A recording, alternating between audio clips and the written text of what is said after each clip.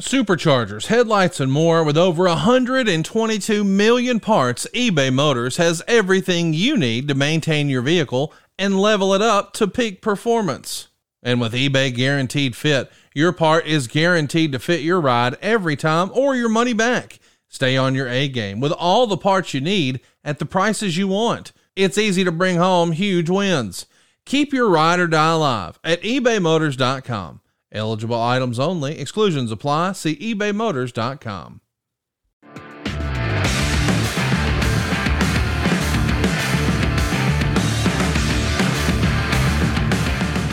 All right, welcome in. Cube Show Podcast. Going to review what happened over the weekend inside the SEC. What a weekend it was. Whew. I was in Starkville, Mississippi. Pretty emotional, pretty cool game to be a part of that with Carnell Williams, his first game as head coach of the Auburn Tigers. That was pretty special. If you missed that pregame interview, go check it out. The Auburn football account tweeted it out. I retweeted it at Cole Kubelik. You can check us out there.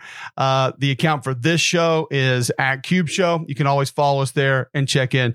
Listen, we've talked about this show last time. If you missed it, we're going to try to give you the SEC weekend that was in review, not talk about how popular we are, how many people listen, not try to go into how cool we are because of what people say about us. We just want to give you straight ball, what I saw, what I liked, what I didn't like, and maybe some of the how and why of things that took place over the weekend. We'll start with that game in Auburn since that's where I was. A team that really just showed up with different energy. I thought a team that showed up and played a little bit harder than maybe they had in the past. And I didn't think the team had really quit on Brian Harsin. I didn't think that they weren't playing for him, but we saw different guys show up and do different things. Jeffrey Imba showed up defensively. I thought he had a nice game up front on the defensive line. Saw some different linebackers play. Barton Lester got in, played a little bit. Desmond Tisdale got in and played a little bit, so different guys, maybe this coaching staff saying, all right, if you're not going to do it the way we want, we're going to give different people a chance to come in and make some plays. I thought Derek Hall had an amazing game. I thought he played like his hair was on fire. Back off the ball, one-on-one in space, making tackles. He was great. Pass rush situations, fantastic. Playing against the run, he was wonderful. He kind of set the tone for that defense, and they got after Will Rogers after a really poor start. Will Rogers, boom, boom, boom, up and down the field. Looks like this game's going to get ugly, and he's super accurate. He's hitting passes. They're running the ball, and then next thing you know, the rain keeps coming down. I think that weather maybe hindered that offense just a little bit, and Auburn finds a way to get back in it. Robbie Ashford was incredible with his legs.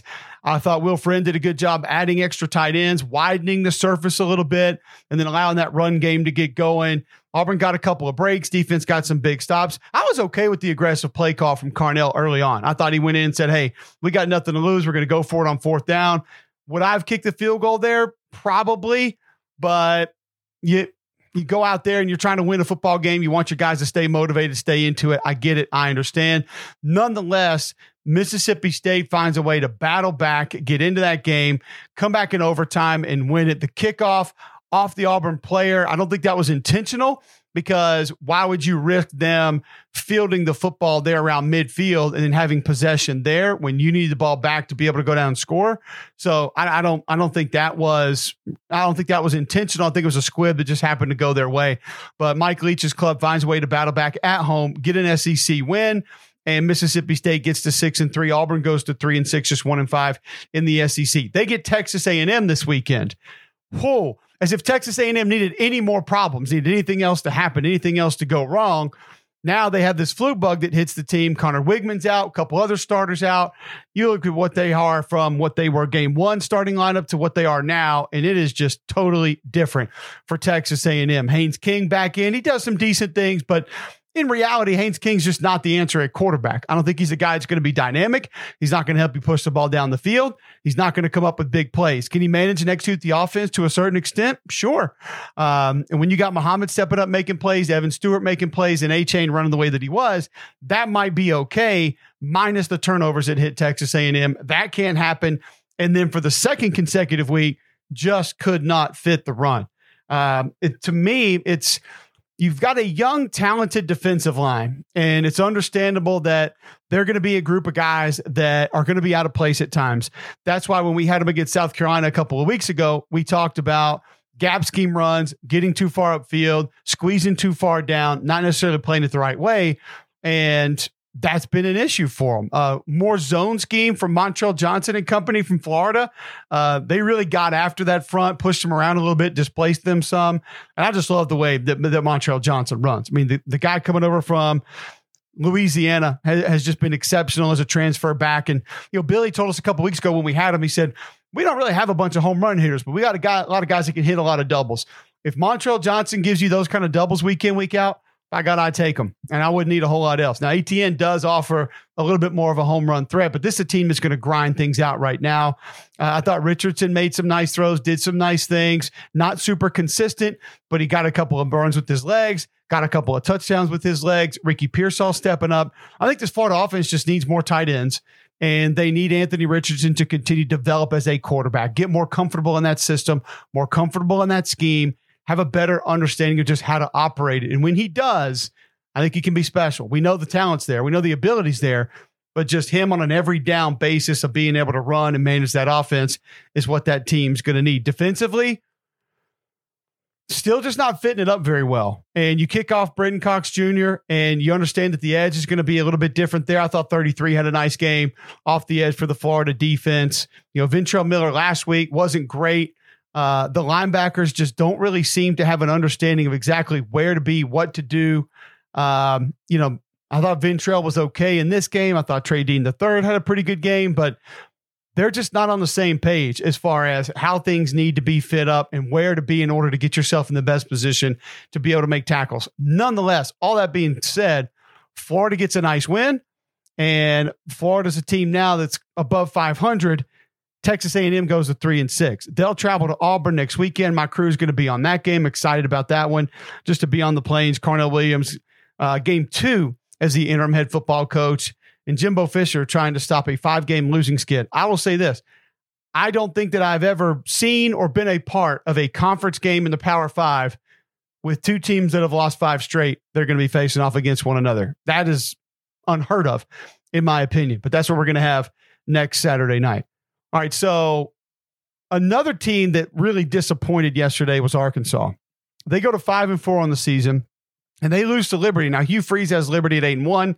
Let's be real. Hugh Freeze probably looks at this as a little bit of a way to go out and promote himself, maybe for the Auburn job or any other SEC job, just showing that he can get wins in this league. I thought he coached a heck of a game, but I thought where they really won this game was on defense. And this is a defense that gives you a lot of different looks. They'll have all their players standing up. They're going to give you run stunts where one guy's slanting in, another's looping around. They're going to pressure you from depth. So whether that's safeties, linebackers, alley defenders lined up over the slot. And they did all that to Arkansas, and Arkansas did not handle it very well. What's usually your answer for all of that? It's to get north and south and go right at it. That way, all the commotion ends up working against whoever's trying to run it. And I thought with Rocket Sanders and the ability from KJ Jefferson to be a power runner, that you just go north and south right at that group.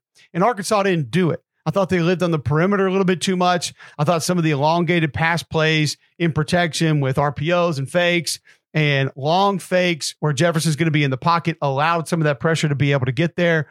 And they just consistently couldn't get it going. 14 tackles for loss for Liberty in this game. It's way too much. And just didn't think the plan was one that gave them the best chance to go out there and be successful. Defensively, I don't think it was a miserable game for Arkansas's defense. They were just put in a bad spot early and weren't going to be able to find a way to overcome what the offense couldn't do. That's an ugly loss. I don't know another way to say it. They did not handle their business, and one that is probably not going to be viewed very well in Fayetteville. So we'll move on to South Carolina and Vanderbilt quickly. Took a quick peek at this game today. The one thing that I really do like about Vanderbilt is the effort is not dead. The effort is not gone. I love the way Ray Davis runs the football. He's a guy that just, you feel he runs with passion, and he's a guy that understands it. I thought South Carolina did a nice job moving Antoine Wells Jr. around. Juice had a really nice game. They used him in different ways.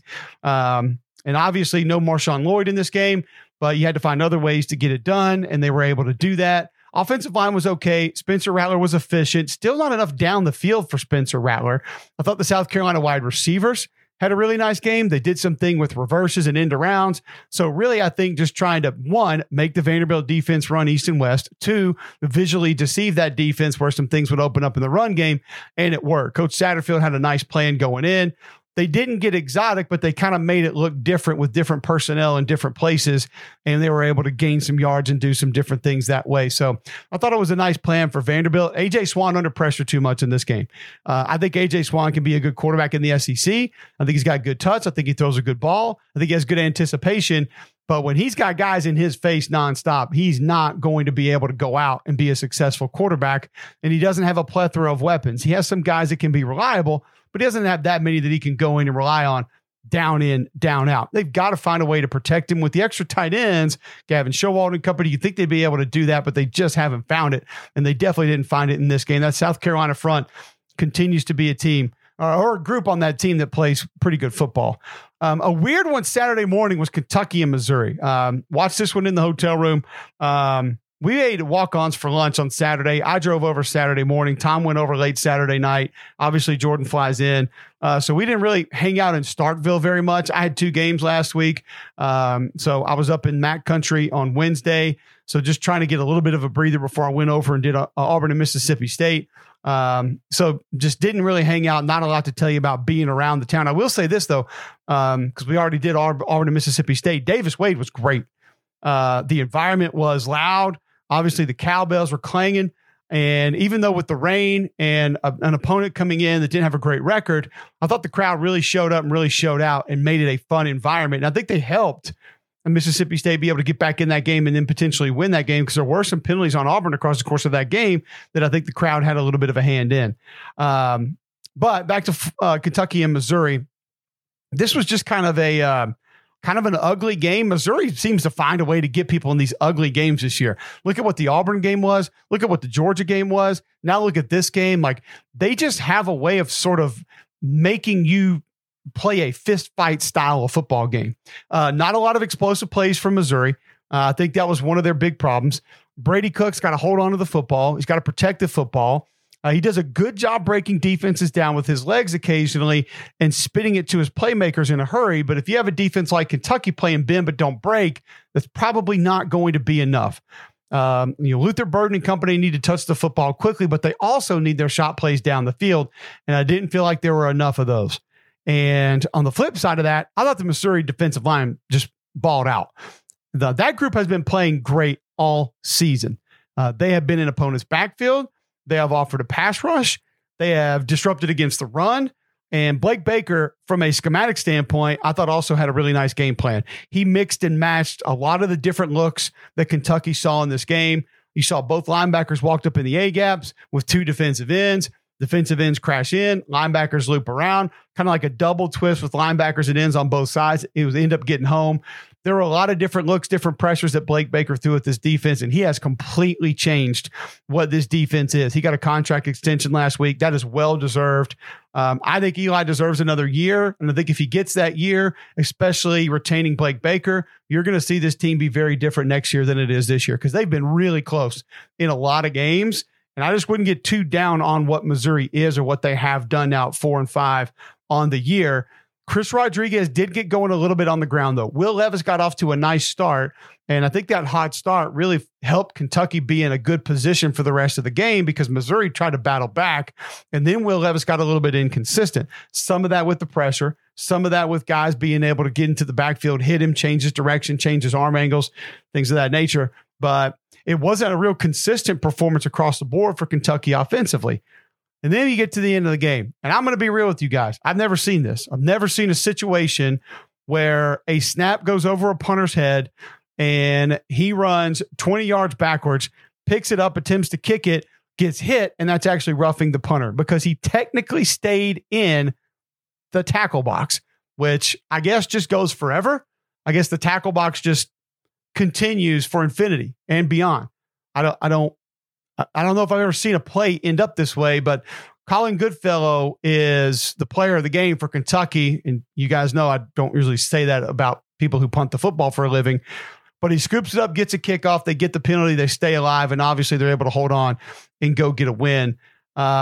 just kind of a blue collar, grind it out, figure out a way to win game for Mark Stoops and Kentucky. So I give them credit. They had not been real successful on the road recently, and they're able to go on the road in the SEC and get that win. Keep in mind what Kirby Smart told me after the Georgia game in that stadium right there in Columbia, Missouri. Man, it's hard to win on the road in this league. It doesn't matter how good you are, how good they are, where it is, where it's not. You go on the road in this league, it is going to be tough. And Missouri proved that to Kentucky again. All right, let's get to the big ones. Tennessee and Georgia. Coming into this game, I didn't really see Tennessee's offense being slowed down.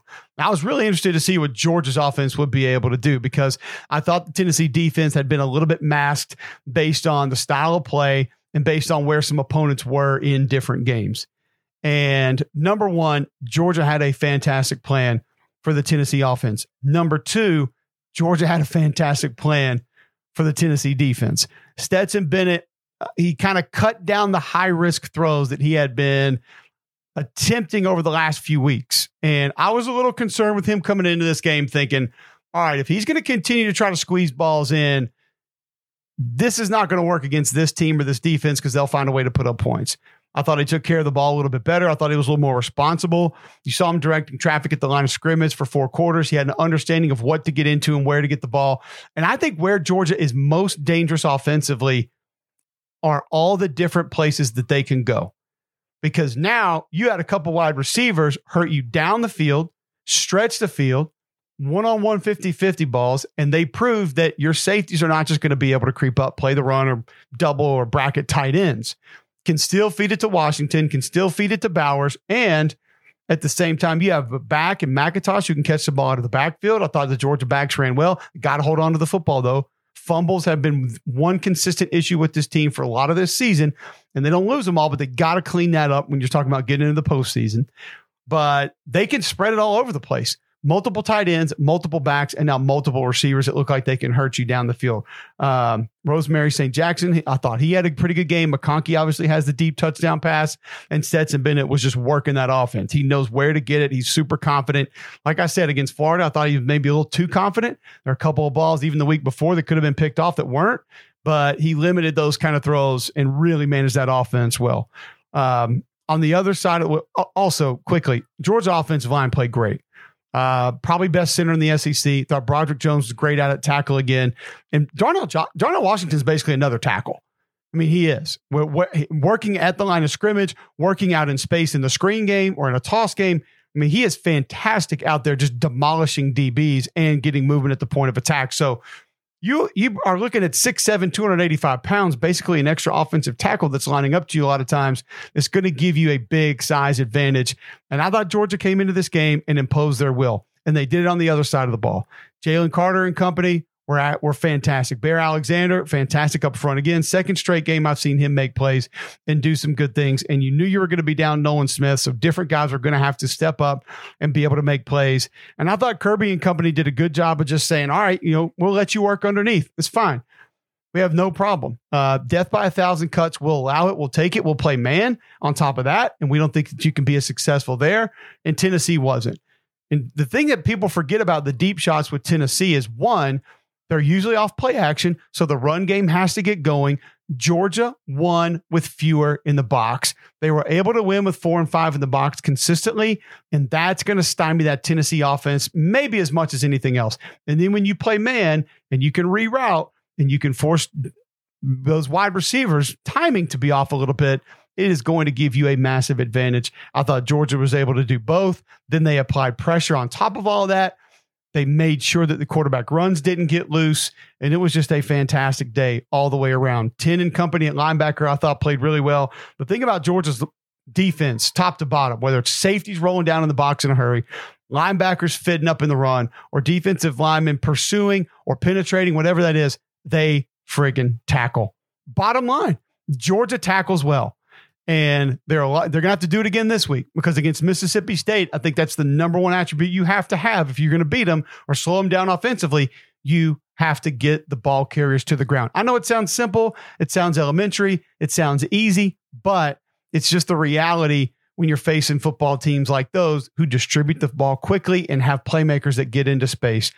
Fantastic plan by Kirby and company. Fantastic execution by their guys, especially on defense. I thought they brought the fight to both sides of the ball, and I'm not sure that punch in the mouth was welcomed by Tennessee. They weren't quite ready for it. Couldn't get the run going, did not protect well, and if you're going to get shot plays, they take time to develop, and Tennessee didn't have that time to be able to get them going. I do think Tennessee's D-line put up a decent fight at times. It's not like Georgia just ground out 300 yards on the ground. I do think a lot of the run success was on the perimeter, and a lot of it was in which the ways that they moved the football and had bonus bigs inside the lineup. But you see 95 and 21, they still active inside, still making some plays. I thought 33 Banks had a pretty good game for that Tennessee defense, but all in all, just wasn't enough. Tennessee's not out of it. Still have a shot, but Georgia proved they're the number one team in the nation. And they're the team that we should be talking about first when we're talking about the college football playoff. Finally, that takes us to a team that a lot of folks think is out of the college football playoff, and that's Alabama. 7-2 on the season, as is LSU, who's now in the driver's seat in the West as they take out Alabama 32-31 in overtime. These two teams have played 5 overtime games all time. That's more than any two college football teams in the history of the sport ever. Gives you an idea just how competitive these games are, how fun these games are a lot of times. So let's get into exactly what I saw, how it went down, what it was, and what happened. So when I go back and I look at this film, the first thing that I see is an Alabama offensive line that just did not play great football. 99 and 92 are having a great year for LSU inside. I thought they had a good game here. BJ Lazari off the edge, Ali Gay off the edge. Both affected the game and both did different things. The difference in this game, though, was number 40, Harold Perkins. And when he operated as a spy, as soon as Bryce Young got out of the tackle box, he was like a laser beam attached to him, and he would go attack immediately. And he made Bryce Young uncomfortable, made it problematic for him to do some of the things that he does best, which is move outside the pocket, keep his eyes downfield, find different things, and be able to go create. He didn't allow those things to take place. I thought it was a really nice plan by Matt House, LSU's defensive coordinator. He understood I can win up front with 4, and I have a guy who's actually fast enough and athletic enough to go spy this quarterback. It's kind of like when we were talking about in that Auburn-Mississippi State game. And, we talked about, all right, what are you going to be able to do against a mobile quarterback? And Zach Arnett said, listen, I can play man free and get a spy. If I play, too high, I'm not going to be able to spy, but I don't have a guy who can spy Robbie Ashford. So why would I waste a man? I don't think I have someone who can run him down and be that successful doing that. So kind of a similar deal with Bryce Young in a lot of the other games we've seen him in, who has someone that athletic, that fast, that instinctual that can be able to do it. LSU showed that they did and made Alabama pay for it. The other part is Alabama receivers just not separating. I mean, there's a lot of plays when Bryce either decides to leave the pocket, has to leave the pocket, or gets to the back of his drop, and you can pause it and there's nobody open. So you can be mad about Jahmyr Gibbs catching a bunch of those dart routes or catching a bunch of those flare routes. And the bottom line is there's nobody else open. I mean, Cam Latu found a way to create some space, catches a couple of balls. There was some intermediate stuff that was there. But if you're talking about devastating routes, like gut punch routes down the field, explosive play routes, there's just not a lot of receivers that create space for Alabama right now. And that's a big, big problem. I thought Jahmyr Gibbs was excellent, whether it was carrying the football, finding ways to create and make space on his own, dancing, bouncing outside, or catching the ball outside the pocket and being able to create there. Without Jahmyr Gibbs, I don't know where that team was yesterday. I really don't. And trust me, the one interception that Bryce Young threw, by the way, I thought it may have been the most ridiculous pass of the night. The way that he kind of turned and side darted it through 2 defenders. I don't even know how he got it off. But at the same time, you have to give Bryce credit for a lot of things that he keeps alive and a lot of things that he does. Alabama's in a tough spot without him, but I think they'd have been in a really tough spot without Jahmyr Gibbs yesterday as well. And then on the flip side of that, you go look at Alabama, and the Alabama offensive line wasn't great, and they're not great in protection. I thought their tackles looked confused at times. They got some run stunts, and they got some different pressures out over the edge, and I did not think they looked comfortable handling some of the things that they saw. With LSU's offense, it just continues under Coach Kelly and Coach Denbrock doing the things that we've talked about up to this point. They have done an excellent job of just saying, okay, we have a quarterback that needs to get through things quickly. He's not going to get to read 4-5 very much of the time. So let's just get the ball out. Let's let him understand exactly what it is, where it's going. And if it's not there, tuck it and run. And then they added some of the east and west motion, some of the jet read off this where he can give it, he can keep it, or they would sprint him out kind of with a jet coming with that. And he's got the option to hit that or just tuck it and run north and south. You saw that one a couple of times where he kind of reads that jet and then he can follow it out and kind of roll with it, or he gets north and south. And when that defensive end would follow outside with that jet motion, boom, Jaden Daniels would get upfield. Also broke down that pass rush a few times. People want to be mad at Pete Golding and this defense and say how bad it is. If you really go back and watch it, they were in the backfield often. I mean, Dallas Turner was in the backfield. Byron Young was in the backfield. Will Anderson was in the backfield. Now, they didn't get the quarterback to the ground, and that's a problem. That can't happen. That's something that must happen. But they affected the pocket, and that's what Coach Saban talks about all the time. We've heard him for years say it's not just about sacks, it's about affecting the pocket. So then you go back to rush lane integrity. Was that where it needed to be? No, not all the time. A couple guys freelancing every now and then, and that's something that probably worked against Alabama. And then on top of that, where are your second level defenders after Jaden Daniels was breaking things down, and were they getting there fast enough to be able to make plays? No, not necessarily. So I think those were some of the things that were going wrong. And for LSU, a lot of those rushing yards did come from the quarterback leaving the pocket. So it wasn't just turn, hand off, and then demolish. But what they did in the passing game from an intermediate perspective, setting some different things up. I mean, there weren't a lot of big balls down the field. I think the longest pass play of the night was 30 yards for LSU.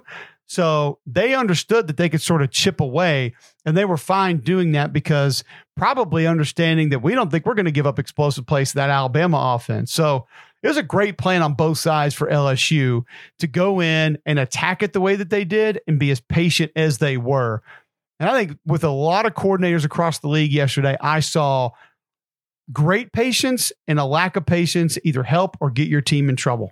It happened a bunch. Go back to that Auburn offense. Patience there.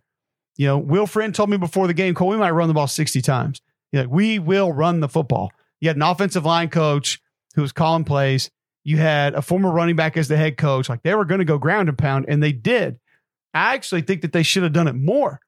Because for me, a lot of those fourth down and third downs, I just go 5 wide and tell Robbie to find some space and run the football because that's where Auburn was most dangerous. But they stuck with it and they were patient with it. You look at Kentucky like we talked about. They didn't get greedy. It was a tight game. It was a game that, you would have liked to gone out and try to force something in and slam the door and not have to worry about it, but they stuck with their plan. So patience and lack of patience is something that I watch each and every week, and I see either helping teams stay in games or go win games, or getting teams in trouble and they're not able to find a way to win. But I thought the LSU offense was planned well, executed well, didn't try to do too much, understood what you had, try to grind some yards out every now and then, and they just traded punches with Alabama late. And then Brian Kelly, what else can you say? I mean, he decides to roll out there, 2-point conversion in the first overtime and be able to shut that thing down. Mason Taylor, excellent catch, excellent route. And here's the cool thing about Mason Taylor. Like, he's a great inline blocker, and he's willing to be an inline blocker. I thought he helped him a lot in the run game, and he caught a couple other passes other than that one. So they're finding different guys to help them in different ways, and that's what's making LSU extremely difficult to defend, and they're not going to be a lot of fun to play for the rest of the way through. Now LSU controls their own destiny. LSU's a team that if they win out, they're in the SEC championship game. At Arkansas next, UAB, and then at A&M. What's that A&M team going to look like last week of the season? I have no idea. It'll be talented. But remember, before the season started, if you listen to McElroy and Kubick in the morning and you heard us talking about it, we tried to tell you, outside of Georgia and Alabama, LSU was the most talented roster in the SEC. It wasn't Texas A&M. It wasn't Arkansas. It wasn't Ole Miss. It was LSU. And what Brian Kelly has done, in my opinion, a lot of folks just think that, they've gotten better and better and better and better and better and better and better. I don't really believe that. I think that, yes, they've improved, and yes, they've gotten better, but that's not the only reason for what's happening. I think Coach Denbrock, Coach House, Coach Kelly have done an excellent job of essentially moving the chess pieces around. or finding the right pieces to the puzzle and then being able to put them together. They just have learned about themselves. They've found out what they are and who they are, and they stayed within that to be able to go out and be successful. So it's been pretty impressive to see, with a couple of guys that looked like they might be checked out early, a couple of transfers that they were going to have to lean on, some guys that were either injured or not eligible or suspended early that are now helping and playing a bunch. I mean, you look at the rushing attack. Who thought Josh Williams would be such a big part of what this offense is? And he's not super dynamic. He's not going to give you Leonard Fournette numbers, but man, he helps a bunch. And when we talked to them earlier in the year, they sat back and they told us, hey, this is a guy that does everything the way that it needs to be done. This is a guy that does everything that we ask him to do the right way. So he will help us this year. And now you're seeing that play out. So, man, what a wild weekend in the SEC. And think about what it sets up for next weekend. It's like it just does not slow down from here on out. LSU, like I mentioned, is at Arkansas. The Alabama's at Ole Miss. That one's going to be bananas. Georgia going to Mississippi State, I think, is going to be a lot of fun. And like I said before, I don't think I've ever seen two teams on 5-game losing streaks. Texas A&M travels to Auburn. My crew going to be on that game. Looking forward to that one. We had fun doing the one in Starkville this weekend. Had some fun with Coach Leach before the game, talking to him. And I'll say this, once again, talking to Cornell Williams during the week and having the conversation with him about how Rich McGlynn came in and told him he was going to be the interim. I talked to Rich before the game too, and he told me that they had so he texted Cornell, or somebody texted Cornell and said, you need to be in the president's office at 8 a.m. tomorrow morning, the president of the university. And Rich asked them, did you tell him what it was about? And they said, no. So he immediately said, hey, everything's okay. It's all good. Like, can you imagine? Like, somebody tells you got a meeting in the president's office. I know my mind would immediately go to, all right, something bad's happening here. But you had a little bit of a makeshift staff there for Auburn. Kendall Simmons moves in to coach the offensive line. Carnell now the head coach. You had Will Friend go up in the booth and call plays. Ike Hilliard helped him call plays. Friend was going to be in the booth. Then he ended up being on the field calling those plays. And seeing just the energy of the kids, seeing how hard they played, it was just impressive. And they didn't win the game, but I think they show people a lot about the kind of fight that they have, the resiliency that they have. And it wasn't a clean first half. And Carnell told me at halftime, we will not fight. We will not quit. We will get back in this game and we will play Auburn football. And they were able to do that. So to be on that broadcast, to be a part of it, with how emotional he got in the open, how emotional he got with us during the week. And he told us, listen, my main thing is I don't want this to be about me. That's it. I do not want this to be about me. I want it to be about the kids. I want this to be about the players. I want them to have fun. I want them to have energy. I want them to be able to enjoy this. And I want to give them something to play for. And they need to understand that Auburn University is enough to play for. His message was fantastic. It's exactly what you would want to hear from somebody in that position. And I don't think we hear it enough. And I think because he's approached it that way, and I think because Carnell Williams has approached the assistant coaches that way, they will avoid a lot of the guys approaching the rest of the season with one foot out the door, which I have experienced firsthand and my teammates experienced firsthand. And I know a lot of other college football players that had their coach fired at midseason. They also experienced that. So you might not get a lack of development, a lack of film, a lack of teaching and coaching down the stretch that normally would have been missed with part of a staff being dismissed and not sticking around to coach for the rest of the season. So a fun weekend of SEC football. The Auburn coaching search is still ongoing. The regular names are there. We've talked about Lane Kiffin. I personally don't think Matt Rule is going to be in that mix. Hugh Freeze with that win against Arkansas, his name is only going to turn up more and more energy. And a lot of people are going to want to go that direction. I think his name is real. I think he's in it. I think that the Dan Lanning information is real to an extent, as in there's some interest potentially on both sides. But I think there are going to be more candidates to come, because I think now you have an athletic director that comes in and he's going to give his ideas. He's okay doing things outside the box. And think about the last time out, he made that splash hire to go get Mike Leach at Mississippi State. And he also understands that maybe making a reach outside the footprint might not work, because he brought Joe Moorhead in at Mississippi State as well. So be interested to see the direction that goes. We'll have updates on that each and every Sunday.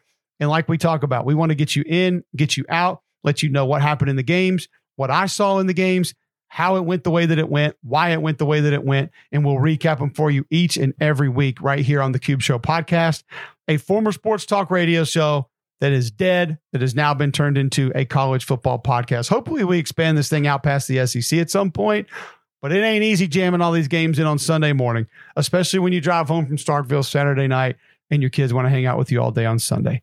But we will be back next week, and we appreciate you guys listening. Please like, subscribe, rate, review all the podcasts wherever you listen. We're definitely appreciative of that, and look forward to being back with you next week.